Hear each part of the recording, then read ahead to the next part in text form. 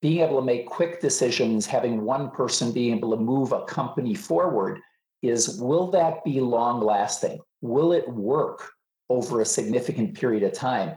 I think if you can build consensus amongst a group, I think it's more likely that people will stay engaged and be bought into the practice for perpetuity. Welcome to Inside Reproductive Health, the shop talk of the fertility field. Here, you'll hear authentic and unscripted conversations about practice management, patient relations, and business development from the most forward-thinking experts in our field. Wall Street and Silicon Valley both want your patients, but there is a plan if you are willing to take action. Visit fertilitybridge.com to learn about the first piece of building a fertility marketing system, the goal and competitive diagnostic. Now, here's the founder of Fertility Bridge and the host of Inside Reproductive Health, Griffin Jones. My guest on Inside Reproductive Health today is one of those that did not go right into REI fellowship directly after his OBGYN residency. Dr. Lou Weckstein did his OBGYN residency at University of California, Irvine. He established a successful OBGYN practice in private practice in Southern California in 1984, but he found that infertility was his passion. So he returned to UC Irvine for his REI fellowship training in 1987. Dr. Weckstein has served on the board of directors of PCRS, the Pacific Coast Reproductive Society, and was a past California representative to the National Advisory Council of ASRM. He's authored more than 50 publications and abstracts with a focus on IVF and egg donation. He serves as a special reviewer for fertility and sterility, and he has served as medical director, IVF director at Reproductive Science Center of the Bay Area, RSC, in San Francisco area, as well as its managing partner since 1997. And that's what we're going to talk about today. Dr. Weckstein, Lou, welcome to Inside Reproductive Health.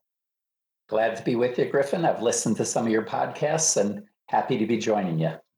I want to start with this little notion that I pulled out from the bio, which is that you weren't one of the founding partners. It sounds like you joined some others and then became its managing partner. So can you talk about what the practice looked like before you joined it? Who did you join up with and why? Yes, when I came out of fellowship, I stayed on at UC Irvine for a couple of years and then was drawn to the San Francisco Bay Area. And when I was looking around for infertility practices, I joined two other doctors who were in practice doing a fair amount of IVF and general infertility. And when I came to the practice, they were older doctors and well-established, really good doctors, but they appreciated some of the new techniques and information that I brought to the practice and was very successful endeavor joining them.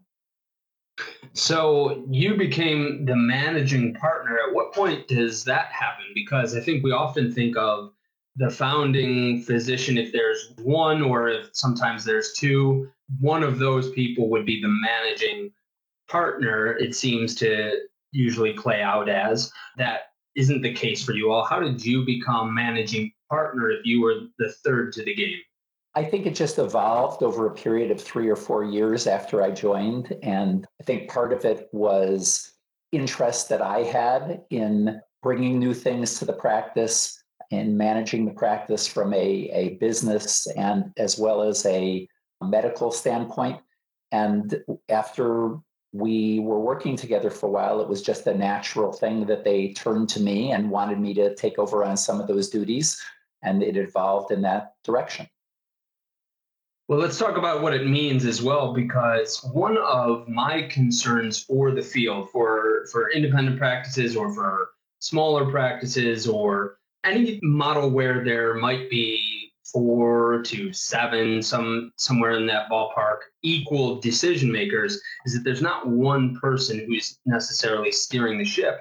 And when people express concerns of consolidation to me, one of the concerns that I have is this: now that you have these enterprises, these entrepreneurial endeavors that are steered by one captain with a vision, with measurables toward what accomplishing that vision looks like, and it's someone's job to make sure that that's all achieved. Whereas I think we've inherited the model of the 20th century general medical practice, where there's a practitioner who opens up a practice and hires an office manager, and that is the business. And many of our independent practices are on that model. They're now against these models coming from Wall Street or Silicon Valley that are corporate enterprises with an executive at the helm. There isn't a managing partner. You're somewhere on that sliding scale. What does a managing partner do? For us, I think, once again, it's really evolved over time based on the size of our practice, both in terms of the number of physicians as well as the number of patients that we see. And I think the managing partner will spend a lot of time with the so-called executive director in our practice, working together to fulfill the vision, direction that all the partners together have gotten together and decided on. And so in our practice, myself as well as our executive director will meet weekly and talk about many of the issues and try to keep the practice moving forward in the directions that we've been given from the shareholders, the partners in the practice. So you're meeting weekly with the executive director. Are the other partners also meeting are you all meeting weekly with the executive director, or is it just you as the managing partner? I think one of the keys to our practice functioning well has been meetings. And, on the one hand, I dread meetings. On the other hand, I think it's really important for communication and consistency. And so we have a number of meetings in our practice. One of those is the weekly meeting that I have with the executive director, and it's usually just the two of us, and we'll spend typically an hour and a half.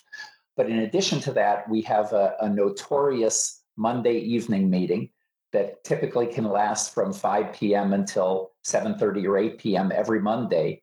And each of those Mondays, we alternate what we do. So the first Monday of the month is a meeting with the partners as well as the executive director. And we speak about business topics and important things to the practice from that standpoint. The second Monday is all the physicians together talking about clinical topics, such as a journal club, case presentations about patients, discussions about things that need to change in the practice. The third Monday is all the physicians with the administrative team. And that includes the executive director, the IVF lab director, the HR director, business office supervisor, clinical operations person, and business development or marketing person. And this is the meeting that I think is really key, where there's a lot of communication from those administrative team leaders to the physicians and back and forth. And that way, everybody knows what's going on in the practice at different times. It's not a surprise that such and such person is leaving, or this is a decision that's been carried out. So that's the third Monday of the month. And then the fourth Monday is the IVF lab director and sometimes some of the other staff with all the physicians to go through metrics in the IVF laboratory, pregnancy rates, as well as changes that are going to be enacted in the lab. So those meetings we found are really critical. And I think one of the big keys to the successful running of our practice. Totally agree with you. I think in terms of meetings, the meetings that I dread are bad meetings, which is why I have such a reputation for being so stickler about meetings. And anyone in any of my mastermind groups that's listening knows that is probably laughing, because I'm strict about when the meeting starts and strict about when the meeting ends. I do not like a lot of small talk. A little small talk in the segue part. I've got reserved 5 minutes for good news so that we have that building. And then let's get into the meat of it. And if we're not leaving with something being solved or a clear plan for something being solved, then in my opinion, it's a waste of a meeting. So I think they're extremely productive when they have a purpose and there's boundaries. I've also worked in environments where we have meetings for the sake of meetings to avoid real work. And I don't think that's respectful of anyone's time. You've outlined 4 per month, which is more than I think some practices have per year. You have 4 per month. They're every Monday. You have different themes for them. One you talked about is business, which is the first Monday of the month. Third is administrative. Can you talk a little bit about the difference of business and administrative? In this sense, is one being the health and long-term decision-making of the business, and the other is more operations? Yes, that's exactly right. There's often business decisions that might be not necessary to involve everybody in the practice, all the administrative team, maybe all the employed physicians, things such as budget issues. What areas do we want to focus in developing in our practice? Do we need more physicians? Do we need another office? Things like that. So those are the topics that are typically covered at that quote unquote first business meeting. That's also another area that I think on a bigger level can be discussed with a strategic planning meeting. And we try to have these yearly, typically in the first quarter of the year. And we work on both short-term, maybe 1 to 3 year, and more long-term goals for the practice, priorities. Then outside of that meeting, once we really establish what those priorities are for those periods of time, we'll work on the details of how to accomplish those priorities and divide up into smaller groups, and then get back to the big group, sometimes at these Monday night meetings, these first Monday of the month business meetings, to talk about what we've accomplished in moving forward in those directions, what additional input that we'll need. And we try to keep coming back to those items that we've identified in the strategic planning meeting, the annual meeting, at some of the Monday night business meeting, in order to make sure we're really following through. Too often those details make great plans and you don't follow through on those plans. So you've got the mechanisms for both the direction and goals are being set at the beginning of the year. That's a strategic leadership meeting, a strategic planning meeting. Is that offsite? Sometimes it's offsite, sometimes it's onsite. It depends on how easy it is for us to get away from the practice on a weekend with all the physicians if they're going to be attending. Do you find that you cheat a little bit if it isn't offsite? If you do have it at the practice, that somebody gets called in for a call, or there's something going on in the lab that the lab director wants to talk to one of the physicians about, or any number of different springs that might come up? In the beginning, we found that was the case. I think over time, we've been able to be disciplined enough that that's not the case. And I think, again, some of the advantages of doing it on site is we can get even the physician who's working that day at least to be able to come to the meeting a little bit later on.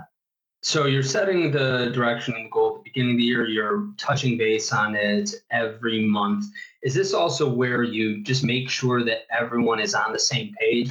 Because Lou, I'm not joking when I say that I have clients start with me where one partner will say to me, okay, but I want to talk to you over here. And another partner says, I want to talk to you over here. And I say, gentlemen, sometimes it's ladies, but it's usually gentlemen. Gentlemen, let's all get in the same room and flesh this out and we're just an expert client services agency. We're not even an employee or a partner. But what I often find is that if we were to start and in any kind of engagement without everyone who is going to have their buy-in from the beginning, then 4 months in, 5 months in, that person creeps in and they've got a different picture in mind and really rocks whatever results we've accomplished or are going to accomplish. So now it's just part of the process that we do in the beginning is we make sure that everyone is on those same pages. Do you find yourselves setting and resetting expectations amongst yourself in those first Monday meetings? Yes, I can't agree with you more. I think getting that consensus is key. And when we have discussions around important plans in the practice, of course, there's often disagreements on different aspects of things, but we'll keep hashing things out until we get that consensus and buy-in literally from everybody. And I will say that we don't have to vote in our practice. We end up being able to reach consensus. It's not always simple, but we reach consensus. People will compromise. And then I think once we get that consensus, everybody is committed to then following through along those lines. And it may sound cliche, but I think we've been able to do that. And it's helped a lot in being able to keep the practice moving forward. You're at a practice size where it made sense for you all to hire an executive director. Sometimes if the practice is even larger, there's more offices, more physicians, that executive director becomes a chief executive officer. How did you make that decision to hire that person, and how did they end up? What is their dynamic like with the owner physicians? Yes, I think that's also been something that's clearly evolved over time, as you said, based on the size of the practice, starting out with 3 physicians and a quote unquote practice manager. And then over time, seeing that what we needed was somebody more than that. And so the position has certainly evolved a lot over the last 20 plus years. Currently, we've had the same executive director for the last 10 plus years. And that's been another key to the practice, that he understands all the physicians, the different personalities very well, what we each need to be comfortable with. And we've been able to reach really good understanding with that person so that we don't need to micromanage what he's doing. Over time, we can just let him fly with certain things, and he'll always report back to us or ask us questions if he's unsure about how we want to move forward.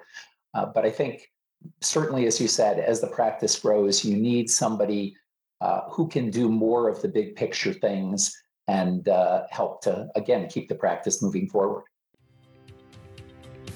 Do you want your IVF lab to be at capacity? Do you want one or more of your docs to be busier? Do you want to see more patients at your satellite office before you decide to close the doors on it? But private equity firms are buying up and opening large practice groups across the country and near you. Tech companies are reaching your patients first and selling your own patients back to you. And patients are coming in with more information from the internet and from social media than ever before, for good or for bad, and you need a plan. A fertility marketing system is not just buying some Google ads here or doing a couple of Facebook posts here. It's a diagnosis, a prognosis, and a proven treatment plan. Just getting price quotes for a website, for a video, or for SEO, that's like paying for ICSI or donor egg ad hoc without doing testing, without a protocol, and without any consideration of what else might be needed. The first step of building a fertility marketing system is the goal and competitive diagnostic. It's the cornerstone on what your entire strategy is built. You don't have to, but it is best to do that before you hire a new marketing person,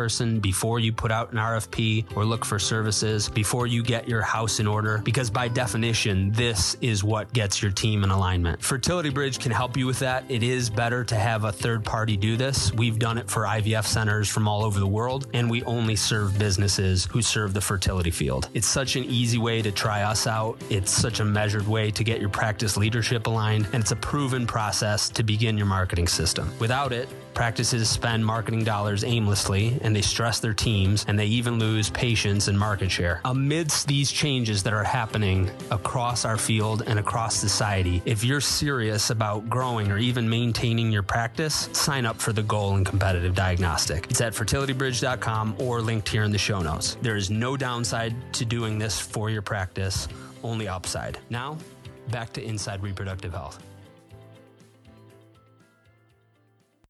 For those that may just have a practice manager or an office manager right now, in your mind, what is the difference between a practice manager, a practice administrator, and an executive director? Yeah, I think the executive director can really handle virtually everything, is my experience, from helping you with contracting to a lot of the business aspects, financial aspects of the practice, to bringing in new partners, to managing staff, and to managing physicians. And I don't know that there's a specific delineation between the two, but I think as the practice grows, you certainly need somebody who is able to do more. I think that we've probably worked with some practices that are at this point where an executive director would make sense for them. Usually when we start to see an executive director, it's somewhere around that 7-8 position mark is often when they'll have an executive director in place. Often when I might encounter 5 physician groups, they're still in that 4 or 5 position. They're still in that practice manager group. That's probably where I would see the need for an executive director start to come in. For our listeners that are thinking about this and they're not sure when and where do you see that either volume or number of physicians? Where does it make sense to start to look for an executive director? I think you're right. I think somewhere around that 6-7 physician. I think probably part of it depends on how many offices you have, how many staff you have, what volume you do, and also what interest the partners have in taking care of a lot of these things themselves versus really wanting to spend more time on the medical aspects of things and wanting to have somebody else help even more with some of the more bigger picture items and business things. So it probably varies a little bit from group to group. I think there's a number of other decisions that you have to make, both when you're hiring this person and when you're part of a multi-physician group. Another big question that comes up is having a managing partner in the form of a large fertility network, either through a contractual agreement where they're a managing partner through some sort of fee. Sometimes it's equity. You all have had that conversation and taken some of that route. How do you make that decision as a group together? I think in our practice, a lot has just evolved over time. We try to divide up a lot of the duties and have physician champions in different areas because, certainly one person can't do everything. So in our practice, we have a quote unquote medical director, an IVF director, a managing partner, a champion for business development or marketing. And these are all from the partners in the practice. A champion who works on IT, websites, social media, a physician champion who works on third-party reproduction, surgery in our practice. So we try to divide it up. And I think we've had discussions over time based on who is interested in each of these areas and taking it on, and also who might be good in these areas. And by discussing that amongst the group, things have evolved. At times we've made changes, and often people have kept with that position for quite a few years, and it's worked out well.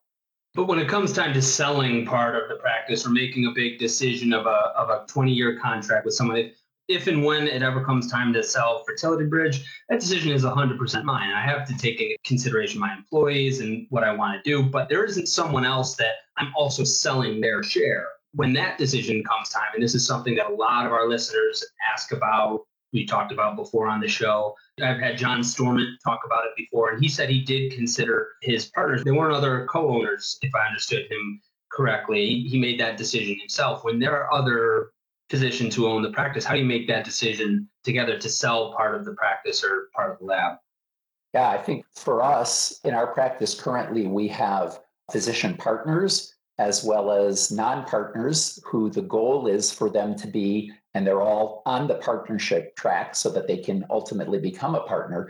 But when there's a major decision like that, potentially selling part of the practice or making big decisions, those are all made by the physician partners. I think once again, I mentioned earlier that we haven't had to vote on things. So even on some of these really big items, we've been able to hash it out, the partners in the practice, and come to consensus and make decisions. And I'm certain that doesn't work in every group. And a lot of times things might come down to, okay, how many shares I own, and people who own more shares have more say in the vote. And I think that's how our business documents are actually set up. But we really try hard to just reach consensus and have been able to do that. And I think by doing that, there's less hard feelings after some of these decisions are made. That consensus to me is amazing. Do you think that going for this consensus for practices or companies in the field at large slows us down to a point where we're at some level of risk? If I look at most quickly growing practices in the country, it's usually a single physician owner who has gotten who's been really good at delegating. It might have other equity partners, but is clearly the lead, in this case, the visionary in that role. Or some of the, I won't name them by name, but some of the egg freezing companies or some of the newer companies that are clearly driven to capture the millennial demographic. They're often led by one executive, and they don't necessarily have to gain consensus. They have to gain buy-in from their team, but that's different. And I know because I don't have to gain consensus. I make the ultimate decision. I need my team to buy into it. If they don't, then there's either personnel decisions or I'm not doing something correctly. But it's not the same as building consensus. Do you ever worry that consensus will slow us down too much? And I agree with you. I think it can, particularly as you get to be a larger and larger group or larger and larger group of partners, I think at some point in time, maybe you can't have all the partners having the same vote. Maybe you have to have, and we've talked about this over the years, a board or a smaller group amongst those partners to make some of these decisions. But I think difficulty, just thinking about it for the first time now, as you mention it, in terms of being able to make quick decisions, having one person being able to move a company forward, is will that be long lasting? Will it work over a significant period of time? I think if you can build consensus amongst a group, I think it's more likely that people will stay engaged and be bought into the practice for perpetuity, or at least for a long period of time. And maybe some of it has to do with the people who have joined our practice as partners, but somehow we've been able to get that, maintain that. And I think that's been part of the key to success with our practice over time. And remind us, how many physician partners and how many physicians total are you all at now? So we have 5 physician partners and 7 total physicians. So that, to me, by being able to build consensus that quickly and have a group that size, sometimes I see 2 physician partners just that can't get to consensus that well. You've given us 3 actionable things that practices can do to build consensus, to move more quickly and to get on the same page. One is to meet every month. In your case, you meet 4 times a month, but you meet about business once a month. A second is to have a strategic planning meeting that could be on site or could be off site once a year. And third is to hire an executive director. And across these 3 things, you have 5 physician partners. You have 2 new physicians. You haven't had to take a vote, and you've done some major serious things like join a large fertility network, like hire new doctors, like hire an executive director. You've had that executive director for 10 years, and you haven't had to take a vote. You've been able to arrive at consensus. To me, that's indicative that you're just with your people. And so if you can have that type of energy where people are able to come to consensus without a vote, have people for that long, how do you make sure that as you're bringing new people in, that you were number 3, 2 more came after you, there's 2 more physicians that might be in their future? How do you make sure that you are making sure under no uncertain terms that this is just who we are, this is our culture, this is how we operate, so that you're not threatening that speed and consensus and energy that you have now?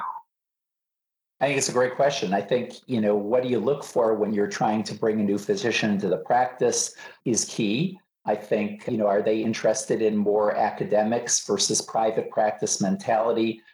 Do they have a solo mentality? Do they want to make the decisions, call the shots, or can they be part of the team? What is their work ethic? All those things are really important. And I think we try to have potential new doctors meet with hopefully all of the physicians in our practice. And sometimes that's done by, video conferencing, but most of the time it's done by them actually being able to meet with all the physicians, sometimes come back for a second meeting. We really talk about the culture in our practice and really try to get a feel for, are they somebody who can be part of that culture? And over the years, when we've looked for new physicians, there have been a number of times that even though we've had a lot of candidates, we've decided none of them have been right to fit in with our practice. And even though we really want another doctor, we'll wait another year. And I think that's helped a lot to be able to continue with the similar mentality.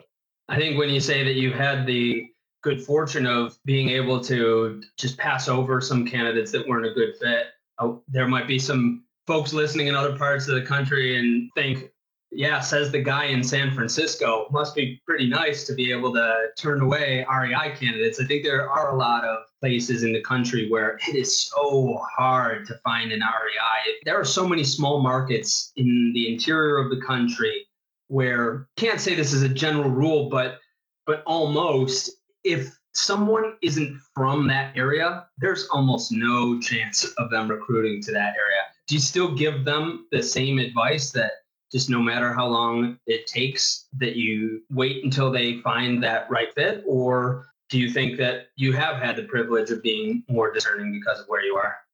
I think you're absolutely right. It's gotten harder and harder as there are fewer and fewer doctors coming out of fellowship. And we've certainly had a more difficult time finding the exact right person in more recent years. I think if you're at a point in time in your practice where you really need somebody, you may not be able to be as picky, but hopefully then you can make sure that the person coming in knows that there's a whatever year period of time, 3-year partnership track period to really get to know each other to make sure that they're the right person. And if they're not, as difficult as it is, I think in some ways it's better to part ways earlier on than to get into a situation where you'll all be fighting later on. And maybe in line with that is if you do find that right person, probably take it seriously, because I think that I can think of 6 doctors in the last 6 months or so that left their groups, and these are typically docs in their early 40s, late 30s. Sometimes it's their job right out of fellowship. Sometimes they were in academia for a little bit, then they went into private practice for 2 or 3 years. It's right around that 2 or 3 year mark where they think that they're on a partnership track, or the partner wants them to be, but for whatever reason, expectations are not the same, and they end up leaving before they end up becoming partners. So I think that if that's the case, and I did have someone that we were consulting with in a smaller market, and he said he was looking at someone, and I said, well, is she like this? Is she? Oh yeah, she's great. I said, we'll call the person Joe for this conversation. I said, Joe, put a ring on it. Let's get you to a position where this person can be on a track, because you want to retire in 5 years. You're in this small market in this part of the country. Another one's not necessarily coming around in the next few years. And so when you do find those people, you talked about having them meet the team, but how do you make sure that one, they're serious about being partners, but also that you're conveying to them that you want them to be partners? Yes, I certainly agree with you. You've got to be, I think the number one thing is you've got to be transparent to new partners. They have to understand before they come in what it's going to take to be part of your group from a financial standpoint, from a working ethic, coverage, call, time period, and let them know what they might ultimately earn in a practice once they were a partner in the practice, and being very fair to them. Because I think, as you said, there are more jobs available than there are candidates. So if you find somebody good, you want to take good care of them and keep checking in with them. I think to have, kind of annual reviews early on, I think it's really important to do good mentoring for new REIs coming out. Some of them have been trained in very large programs where they have a lot of experience, others in smaller programs. And I think being able to do that mentoring, offering them the consultation with other physicians. In our practice, we talk at each of our Monday night meetings about clinical things, even when there's other topics about clinical cases. We email the group all the time. And so that younger physician coming in has to feel that they have the support of the group from a clinical standpoint, and also from we really appreciate you. We want you to be part of the group. You need to have your time off. You need to have your work-life balance. And hopefully, if you maintain as part of the group, you're going to be rewarded for that. Lou, you've given us so much to talk about with partner expectations, with making decisions as a group. 3 ways that I want to retouch, 3 very concrete ways that small, mid-size, even large practices can get on the same page is to, 1, meet at least monthly about business. In your case, you're meeting weekly on different themes, but meeting regularly, let's call it at least once a month about business, having a strategic planning meeting that's on-site or off-site once a year, and hiring an executive director. You've given us a lot of experience to consider. In conclusion, what thoughts would you want to say about either concerns or aspirations that you have for the field in the next 5 to 10 years? Before I do that, let me throw out one more thing that I really wanted to emphasize that I think is unique to REI practices. And that's I think you have to include your IVF lab director in a lot of these decisions, in a lot of these meetings and discussions, and getting buy-in from the IVF lab director in your vision, working with the IVF lab director and the IVF lab staff as part of the team. I think often there's a us versus them, or there has been for many years, us versus them mentality. something's not working great in terms of pregnancy rates or embryos, and it's your fault, you really got to get that buy-in and work closely together with the IVF lab and the IVF lab director. So I just wanted to make sure I threw that in there. And we've been very fortunate to have a great IVF lab director for the last 25 plus years.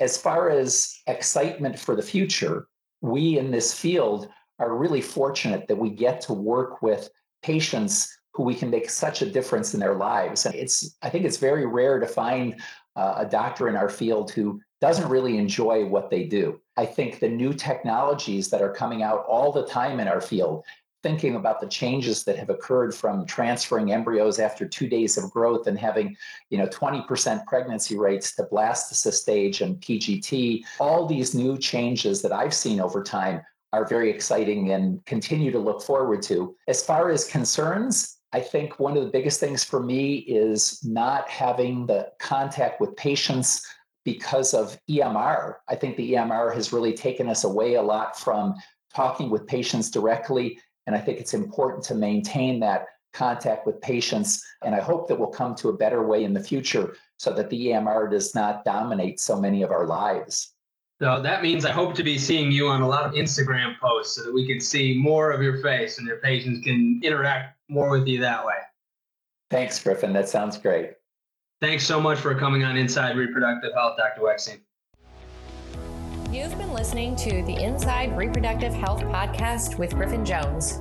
If you're ready to take action to make sure that your practice thrives beyond the revolutionary changes that are happening in our field and in society, visit fertilitybridge.com to begin the first piece of the fertility marketing system, the goal and competitive diagnostic. Thank you for listening to Inside Reproductive Health.